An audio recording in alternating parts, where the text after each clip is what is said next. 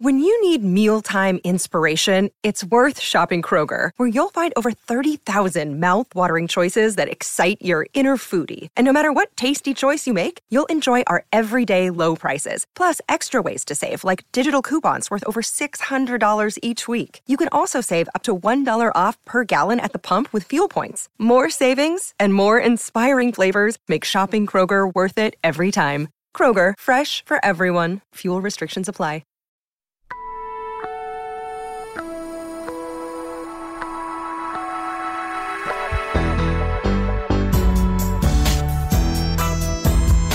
It's always soccer in Philadelphia. In this case, it's always the United States national team in Qatar in Philadelphia. I'm happy to report, everybody, that my blood pressure has dropped significantly to the point where I feel as though I can now put together a composed podcast talking about USA and Iran, or Iran, sorry, USA and Iran, the game that we witnessed as of recording yesterday. Maybe you're listening to this 2 days past the final game of the group stage. And joining me on this journey for cardiac normality is Richard McGovern, returning to the program. How are you, my man? I'm good. It's pronounced eliminated. Oh. Seriously, that I'm like goofy. I just put the 1-year-old down. I'm like I'm operating mostly on an empty gas tank here. It's funny because I joke with my wife when the gas tank is empty, I just kind of get like giddy. Mm-hmm. I think like everything's funny, you know. I hear that, but yeah, man, my that 9 minutes 53 seconds took 2 years off my life. Like Karen and I are watching it in the living room over here, and I'm just pacing back and forth, living room to kitchen, living room to kitchen. The only thing I can compare it to was that Flyers Bruins series in 2010? Yeah, when they went up in Game 4. Oh. Gagne scores, and the whole time I'm sitting on the couch, just oh my god. No, I'm the same way, man. It's funny but I was like that at the beginning of the game, and I'm working. I got the laptop set up, and then I kind of like put it down. I'm like, all right, the game's about to start, whatever. And I could not sit still. So I had to get up, and it's funny because I have a TV in the basement, and I built like a weight room that extends off the other side of the steps in the basement, and I can't see the TV from the weight room. I was trying to get the elliptical to line up so I could exercise and watch TV at the same time. But anyway, so I went and pulled a bunch of free weights out of the weight room. I brought them over to the TV room, and I just started lifting while I was watching the game because I just had so much like nervous energy. I didn't know. Yeah, you had to do something. Yeah, like I'm thinking back to 2010 with Donovan against Slovenia. Yeah. And I'm like, I don't remember. I was at a bar, but I don't remember being that frantically worried. But that extra time, my God, I thought I was going to die. I didn't. USA Algeria didn't feel that way to me. USA Slovenia didn't feel that way to me. The Brazil World Cup didn't feel that way. It's funny, man, because I've said this before to you and to other people, but I don't watch sports like that because. Yeah. After 15 years of being in the media, like you don't really have that reaction anymore. But I think when I get to watch teams that I'm not really that I don't cover, I can watch them as a fan. West Virginia football, or basketball, United States men's national team. I just like it was nerve wracking, but it was fun because it was like, oh, this is what it feels like to be a fan again. But I don't know if you feel the same way. Here's my first actual question of the podcast, but I never felt like they were going to lose that game or tie. Like I didn't feel like they weren't going to go through. Did you at any point feel otherwise? Yeah, I absolutely felt it almost scared me when they scored first. Like I'm more comfortable with them chasing the game, if that makes any sense. Yeah. But yeah, I seriously thought Iran was going to score. The karma, the storylines, everything else. I just thought, no, this is just not our year. It's going to, we didn't beat Wales. We didn't beat England. It's going to come back and bite us. Yeah, I was frantically worried. I did not have a good feeling about the match before it started, and it just continued and continued and continued. And I was, I won't say shocked, but I was massively relieved when they. Yeah, it's funny, man, because when they they get it. It's funny because I make fun of like the Eagles fans who are yelling to like cut some dude after every mistake, or like the Eagles are 10-1 and we're bitching about like, the run defense or something like that. But after that game, I was just like incensed with like Haji Wright and the way that they managed the last 9 minutes. But when I go back and I have the benefit of hindsight now and I look at the game in totality, like they played really well over the first probably like 60 minutes and their legs just kind of went. And then Greg made the defensive subs and it's like, all right, I guess I'm not, I don't know. I can't be that mad about it because I'm not surprised about it. Like when you frame it in a way of knowing what Greg Berhalter is and what his limitations are. I mean, he set the team up really good in all three of these games. And then it's like kind of like in the last 20 or 30 minutes, like, when they go to the subs or they go to the bench, then you kind of feel a little queasy, but it was a beautiful goal that they scored. I think the thing about that ball too with McKennie is he's letting it roll. Like he doesn't stop it and set it up or line it up or anything. He just picks his head up and he hits that while it's rolling. That's like insanely hard to do. And for Serginho to just kind of get on the back post just to make that run early and for Christian to see that. It's almost like a Philadelphia Union going away, man. Like we talked this year about like Gazdag, like making, Gazdag being in that Pulisic role and like, hey, I see this pass coming in now. I'm going to start my run now. Yeah, no, it's like a picture perfect. Yeah, it was a very, very similar goal in a lot of ways. But I mean, when you're talking about the defensive subs towards the end of the game, I mean, ultimately you have to make a philosophical choice, right? You're either going to defend by possession or you're going to defend by, just scrambling all over the place and, clearing the crease, as they say. I don't have a problem with him making the decision around the 80th minute. Look, we're going to bring in the extra defenders, and we're going to bunker down. I have an issue with them bringing in Haji Wright over Jesus Faria, and I have an issue with them bringing in Shaq Moore over Joe Scally. Yeah, I think both of those guys, especially Faria. I mean, you see when Wright around 8th minute of stoppage gets the ball, he's in space, and he goes for the shot instead of going to the corner. Oh my Could have God. iced the game right there. And say what you want about an MLS player. An MLS player, especially for FCD, knows how to ice a freaking game in the final minute. Yeah, they should have CONCACAF the shit out of them. I mean, what are these guys being coached? I can't scream because the one kid just went down, but I was like, I'll do a muffled reaction to Haji right now. What the hell are you doing? What the hell are you fucking doing? Just run into the corner. Run into the corner, or at least. Here's the thing.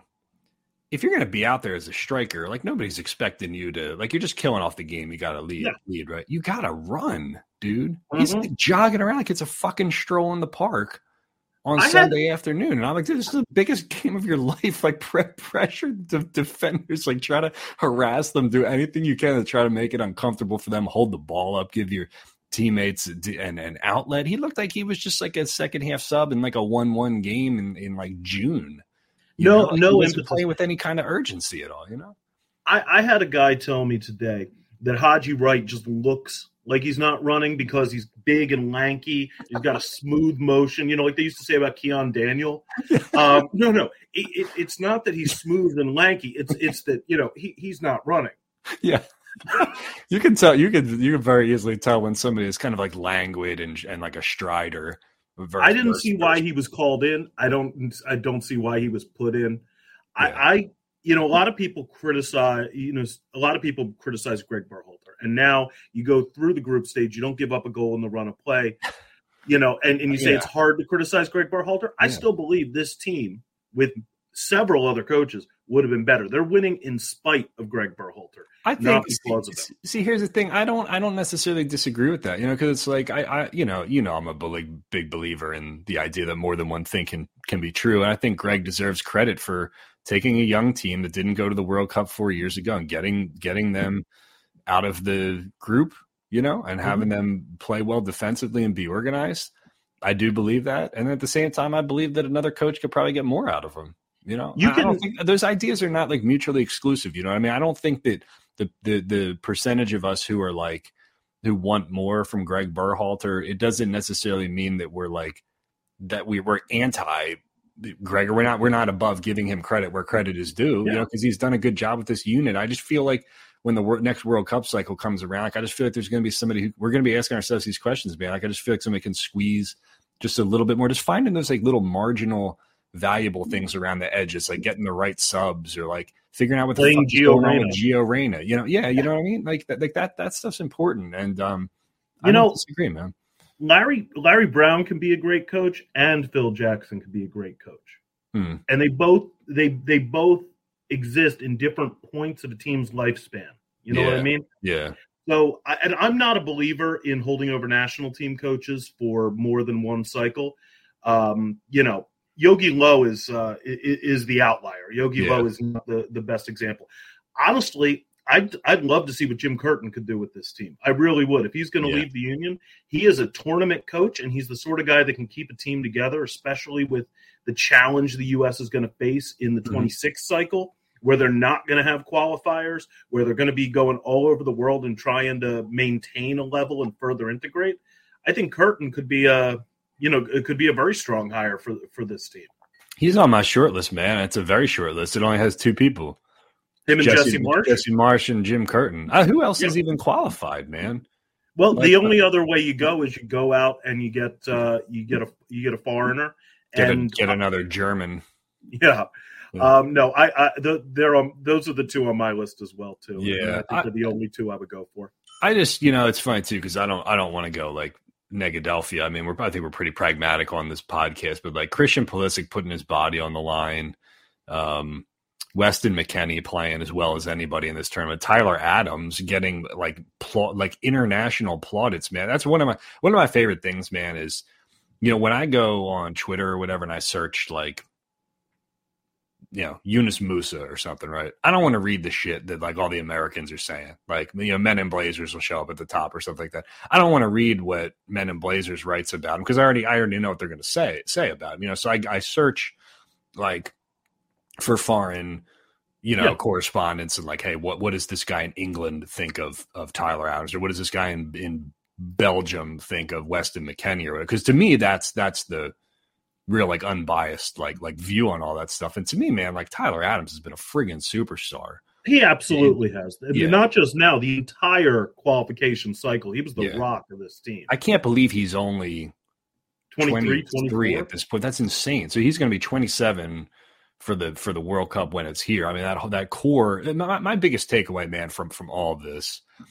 And I want to frame this by saying, like, I didn't expect much of this team going into the World Cup. I've always had eyes for United States, Canada, Mexico in 2026. I know that sounds stupid to say because it's only every 4 years, but no, you're 100% right. They're so young that I wasn't like, what could really have been expected of them at this tournament for sure. And the core of Weston and Tyler Adams and Yunus Musa is insane. Mm-hmm. Like, as long as you got that midfield trio in there, that's awesome. And Anthony Robinson and Serginho Dest, the center backs will figure it out, of course, but like, and then Christian Pulisic, man, I mean, you got some like just amazing like core players for this team. There's just a lot to look forward to. That's what I'm excited about. No, man, you are 1,000% right. I do rate, I think 4 years from now, I do rate Scally over I do rate Scally over Dest, but no, it's an incredible core. It's an incredibly young core. And when you talk about Adams, the thing that I always look for when I'm looking at these rosters is where is the greatest drop-off between the starter and the backup. Yeah. And you look at every other position on the field, it's a cliff between Adams and Acosta. It is an absolute cliff. Yeah. If Adams were to go down, and we saw this during qualifying, if Adams were to go down, the drop-off between the two, the lack of quality, the lack of connection between the back line and the attacking midfield, it's massive. Now, does that say more about Tyler Adams or Kellen Acosta? I think it has more to do with Tyler Adams is so far ahead. There are certain positions, as you well know, it's the spine. Center backs, goalkeeper, holding or defensive mid, where the development is a little bit later age-wise, and the sense of how the game moves around you, the sense of how the game is going to develop, it takes longer to learn that. Adams has that much younger than a lot of players of similar skill level at his position. So there may very well be, a younger guy in the U.S. system right now, but we talk about the lost generation. Who was supposed to be playing that spot? Will Trapp and Emerson Hinman, you know? Yeah. They never came along, but those are the guys you would have been expecting to start in that position. Well, and Michael Bradley kind of and Michael Bradley going too long and them not turning over. I think the U.S. women's team has a little bit of problem with that too, because they have these generational amazing talents, and it's like, when is Julie Ertz supposed to pass the torch? Well, I feel like with Michael Bradley a little bit, it was almost like, hey, we got to kind of be developing the next guy here, you know. Maybe it's in a way, and I'm never going to say that Kuva was a good thing. I'm never going to say it. Yeah. But in a way, it compelled a move away from these sort of liminal talents of that generation towards these younger, more dynamic guys. And regardless of what the outcome was going to be, giving them the extra 4 years, you know, to develop, I think is going to pay huge dividends in 2016. It's amazing to me how just after Trinidad and Tobago and you know how down everybody was on this national team. In the Dave Sarachan years or whatever, I couldn't be fucking bothered to watch 10 seconds of this team. Mm-hmm. And then you snap your fingers and it's like Pulisic is at Chelsea, McKennie is at Juventus. We got dudes playing for friggin' Barcelona and like Milan and shit. I'm like, what the hell happened here? I was like gobsmacked. Baxter's here. Here he is. Hey, bud. He doesn't get many shout outs on the podcast. He used to be like a podcast superstar, right? Now Baxter's the best. Baxter's the best. Yeah, he's making a cameo here. I see your point, though. I 100% do. And that's where I give Berhalter a ton of credit. Yeah. Is that Berhalter, and this was part of the mandate U.S. Soccer gave him, but Berhalter drew a clean line under Kuva, and he said, we have 4 years to bring in an entirely new group of players and make them into a team. And that's what he did. And, you know, I give him a ton of credit for that. I'm not a fan of his match day work. I'm not really a fan of his rosters. But he had the courage to do that, and he probably had the backing to do that in a way that almost no U.S. coach has ever had. I have a comparison. I have a metaphor an analogy, metaphor. I don't know. I'm too tired to think of which one's the right one, but I have a comparison to make. Kellen Acosta is suburban food and Tyler Adams is Philadelphia food. That's not bad. It's not bad. And it's not that suburban food's bad, because I think there's a lot of good food that's made out here. I just think that like the food in Philadelphia is amazing. Mm-hmm. You know what I mean? So hence to your point about the drop off, where it's like, you know, it's almost like a chicken or egg kind of thing in a weird way, because it's like, is the one guy just really, really good or is the other guy shitty? Because Kellen Acosta is like pretty damn good for MLS. Kellen Acosta won the Gold Cup against Mexico. Oh yeah, exactly. So it's funny because I you know, to my point I was saying about like looking at foreign correspondence and reading what other people are. I go to like the Leeds Twitter page. I read all the comments on Leeds, and all their fans are like dreading that he's going to get scooped up by like a top four club or some shit, you know, and maybe he will at some point. You know, I mean, he's good enough to do it, but yeah, I've been impressed by him and just the midfield group. And Weston just makes, you know, it's insane to me, man. Is just watch it. I know the Wales stink. We know the Wales stinks now, but technically they're a European side. And like, I watched the first 45 minutes of that game, and I'm like, we are like dominating possession against a UEFA team. Mm-hmm. Like this is not the United States of like 8 years ago where we were under siege for 70 minutes and we scored on like a set piece. No, won 1-0. You know what I mean? Yeah, no, absolutely. I mean, think about this with a team that with an average age of 24, and if you knock Tim Ream off that team, it's probably 22. And they should have beaten Wales, and Wales was playing scared. Wales was bunkering, and they went toe to toe with England, and but for a couple bounces, could have won that game. Yeah, beat Iran, the first time the U.S. has ever beaten an Asian team in the World Cup, and now they're going through and they're going to play Holland. I mean, that's insane. No, it's insane when you put it like that. It's crazy that I mean, when you zoom out and you look at like, I'll use a Brett Brown term. He liked to use the term snapshot, right? When you take a snapshot of what the tournament has been so far, I mean, when you lay it out plainly like that, how can you not be impressed by what they've done? You know, especially when you put it up against the rest of CONCACAF too. I mean, Canada looked great in the first game they lost. Then Herdman said they were going to go out and F Croatia, and then they got F'd instead, as Kramaric said. But here's my only thing is that I don't, to the point about things being mutually exclusive and more than one thing can be true. As good as the U.S. was against England, I thought England was fucking terrible. They were. I had no idea what they were doing, to be quite honest. I mean, Greg set him up well, flat 4-4-2. He's like, you're not going to pass the ball to Bellingham or Rice. Play through Shaw and Trippier, and Trippier. And so they were like, they kept, what was the heat? How many times do you think Harry Maguire and John Stones passed the ball back and forth to each other? Like 700 times in that game? It was. I kept expecting somebody like Weah to just run through and grab it. You know what I mean? I know. And it was crazy because I'm sitting here thinking, like, to me, the most obvious subs ever, like Phil Foden, because he can operate in a tight space, and Trent Alexander-Arnold, just let him bomb the flank and just put crosses in or something. So I was a little surprised by that because as good as I thought the U.S. was, and as disciplined as they were, I thought England actually absolutely stunk up the friggin' joint. But, whatever, you take the result any way you can get it. And again, like you read the British commentary after that, Tyler Adams, Weston McKennie, Christian Pulisic, all that same kind of stuff, Okay, so that brings us to your guys. This is like a Richard. I have forsaken them. I have forsaken them. So here's the thing, man. So I've known you for like more than 10 years, and I've always known that you're a Netherlands dude, but I don't think I've ever been told why. I'll actually tell you. I read a book, and it was recommended to me. It was by a guy named David Winter, and it's a book I recommend to everybody. Given it as gifts, I don't know how many times. It's called Brilliant Orange: The Neurotic Genius of Dutch Soccer. And there was just something in it. It describes the connection between the way the Dutch view the world, the geography, the art, the food, the music, and how it informed the development of total football. And there's just something about it that just clicked in my head. The way that some people read Fever Pitch and they fell in love with Arsenal, or the way some people watch the Invincibles and Thierry Henry and all them and fell in love with it. That was just what made me fall in love with it. There you go. And, I've been an Ajax fan as long as I've been a soccer fan. I've always been the U.S., but I was an Ajax fan before the Union existed. So, Okay, so I've got 3 possible running titles for this podcast. I haven't picked one yet. You're going to have to help me pick one. Option number 1 is Dutch Wonderland. Option number 2 is We All Hate Holland. And option number 3 is Cruyff Wasn't That Good. I'm just going to bite my tongue on that last one. You don't have you're going to sound a lot like the Dutch coach if you say that.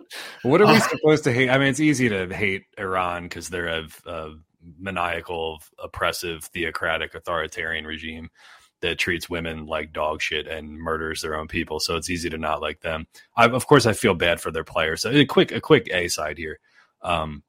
I can you imagine the pressure that the Iran players? Oh God, yeah. I mean, you're like Osmoon, right? And like you've said your shit on Instagram about like the protests and women or whatnot, and then like he's barely mouthing the national anthem because he knows that if he doesn't, like, what the hell is going to happen to him or his family? So like I like you cannot put into any kind of words what those dudes must have been feeling before that game, during that game, after that game. So I hope that they all make it through this relatively unscathed. Put them on a plane here, bring them in and do a dispersal draft and give them all MLS teams. Like, absolutely. Did you see that footage of Anthony Robinson and the one Iranian player? He's just crying on Robinson's shoulder. Yeah. It's absolutely breathtaking. And I have nothing but, the Iranian players, they played hard. Yeah. They played fair. You can't blame them for their government. You can't blame them for any of that. And to have the courage to say the things that the captain said, to have the courage to stand there in the first game and not sing the national anthem, and to still go out there and not buckle to that pressure, that's amazing to me. Yeah, that's the shit that'll get me to buy somebody's jersey. I don't wear jerseys anymore, but I would buy like a Sardar Azmoun jersey. Who's he play for, like Leverkusen or something? I'll buy a Leverkusen jersey. I'll rock that shit for real. I'm like, credit to those guys for. I can't imagine. Like, I have no idea what that's like, and hopefully never will. But anyway, I would like, what are we supposed to hate the Netherlands for? Like tulips, like good engineering, free New York. Healthcare? What do you? If it wasn't for the Dutch, Pennsylvania wouldn't exist. So there is that. By the way, that's funny because if I keep seeing the Pennsylvania Dutch joke, but underneath every single Pennsylvania Dutch joke, it's like, that actually meant that they were German, No, there's not much other than Louis van Gaal himself and maybe Nigel de Jong. There's not too much to hate about the Dutch. I hate to say it. Stroopwafels are delicious. Wind power is ahead of its time, and they hated Spain before it was cool. So there's not too much to hate about. I should text Ernie and see how he's feeling. It's like the Richard McGovern, Ernie Stewart, and Serginho Dest Super Bowl here.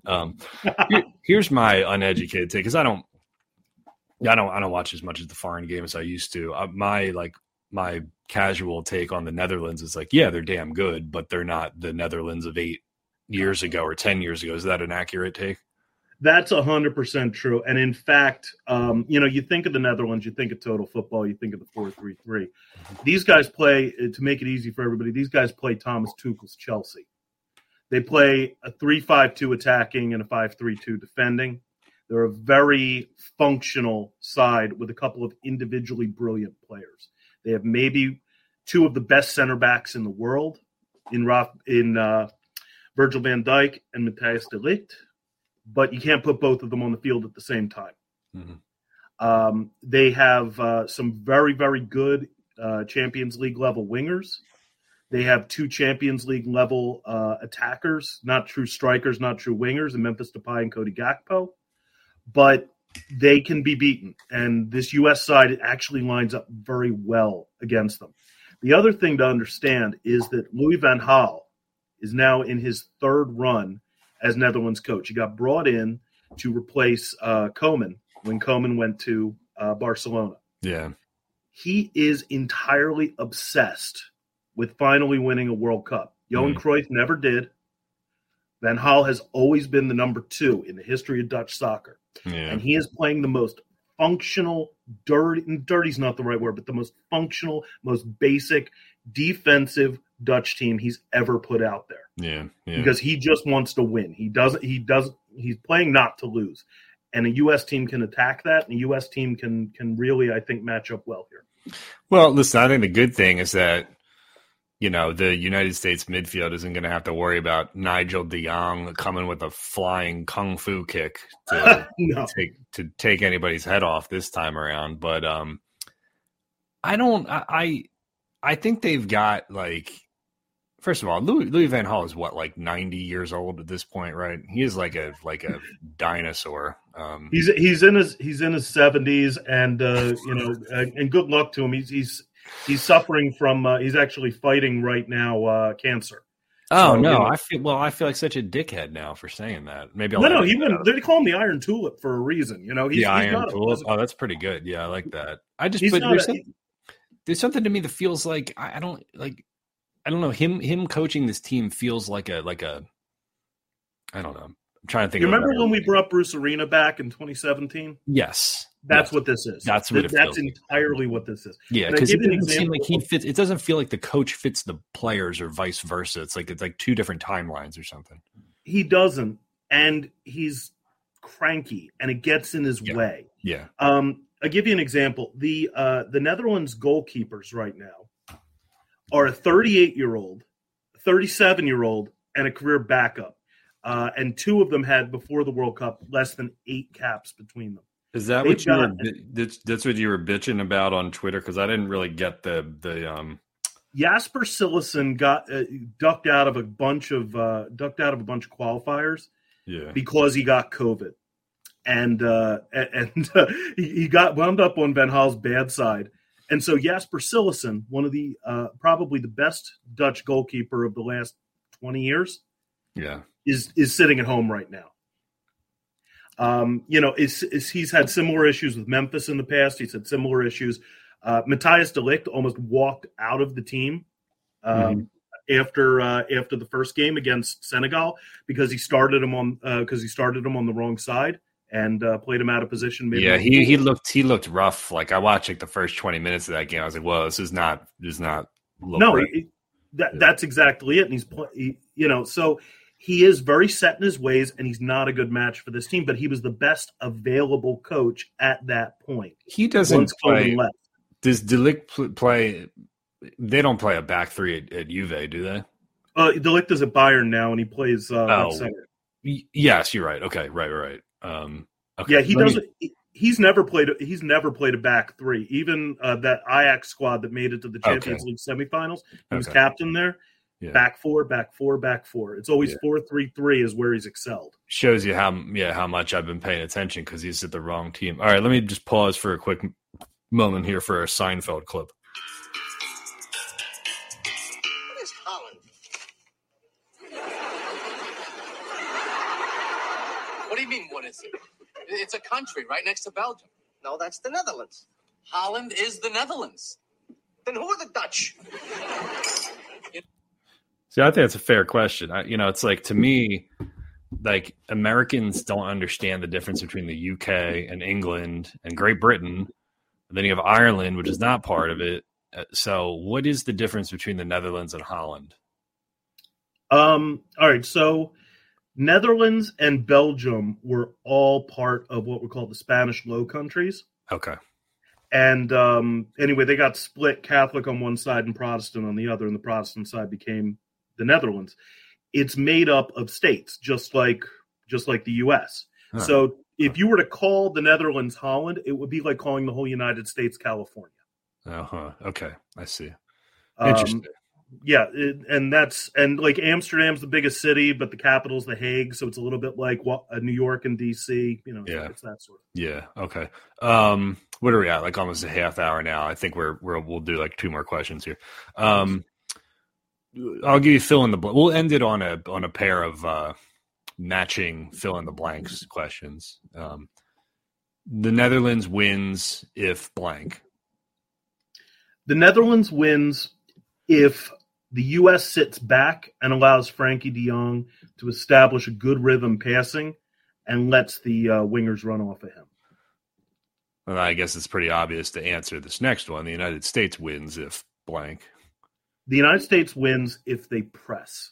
They've got Brendan Aronson. They've got Gio Reyna. They've got Christian Pulisic. They've got Tyler Adams. They've got guys who have run the gegenpress. If you look at what Ecuador did, Ecuador limited the Netherlands to 2 shots. It's a record. No European team had been held to less than 3 shots since 1966.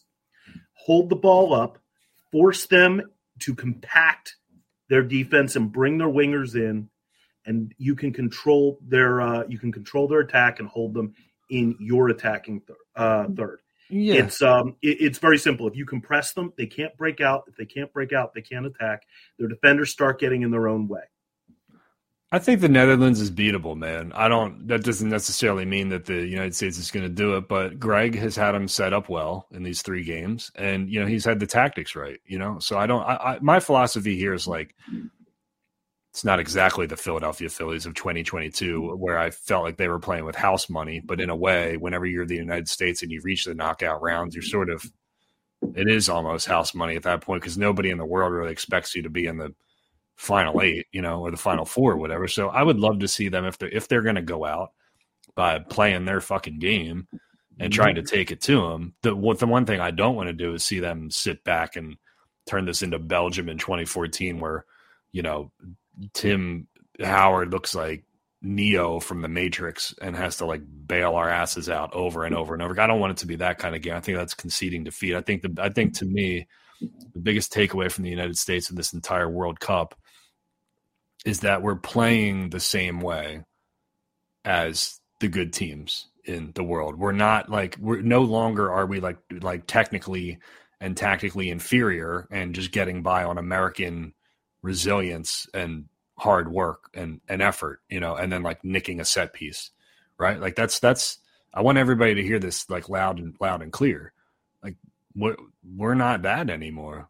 This is not 2002. Yeah. This is not 2010. Yeah. If the U.S. team that played Wales and that played England shows up against Holland, they have a real, not just a puncher's chance. They have a real chance to win that game.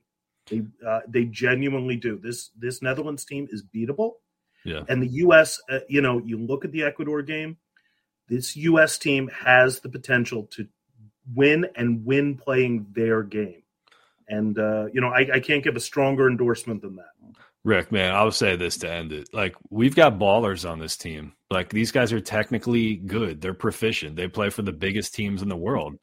This isn't like David versus Goliath anymore. Like we have dudes who are damn good, and that's what's been pleasing to me more than anything, seeing Tyler Adams and Weston McKennie and Serginho Dest and all these guys like show that like they belong and they can play for the best teams in the best leagues in the world. And that's just win, lose, draw, penalty kicks, whatever bullshit happens, crap red card or something. Like I would consider Saturday a success if they go out and just play the way that they've been playing up until this point, the style that they've been playing, and say this is not your grandmother's United States national team, No, it's 100% true. I'm going to tell you right now, I think the U.S. is going to win 2-1.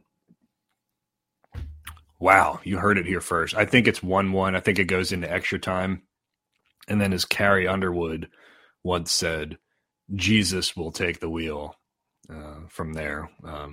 This is like your Super Bowl, man. I pray for your blood pressure Saturday. And I pray for mine as well. I haven't smoked a cigarette. I've smoked 4 cigarettes, I think, in my entire life, but I was thinking of making it 5 after the Iran game. So hopefully we'll keep Philip Morris away from me after this one. But it's always a pleasure, man. I appreciate you coming on, and who knows what the hell happened, We'll see. Yeah, and winner gets Argentina, so that's not too bad, yeah.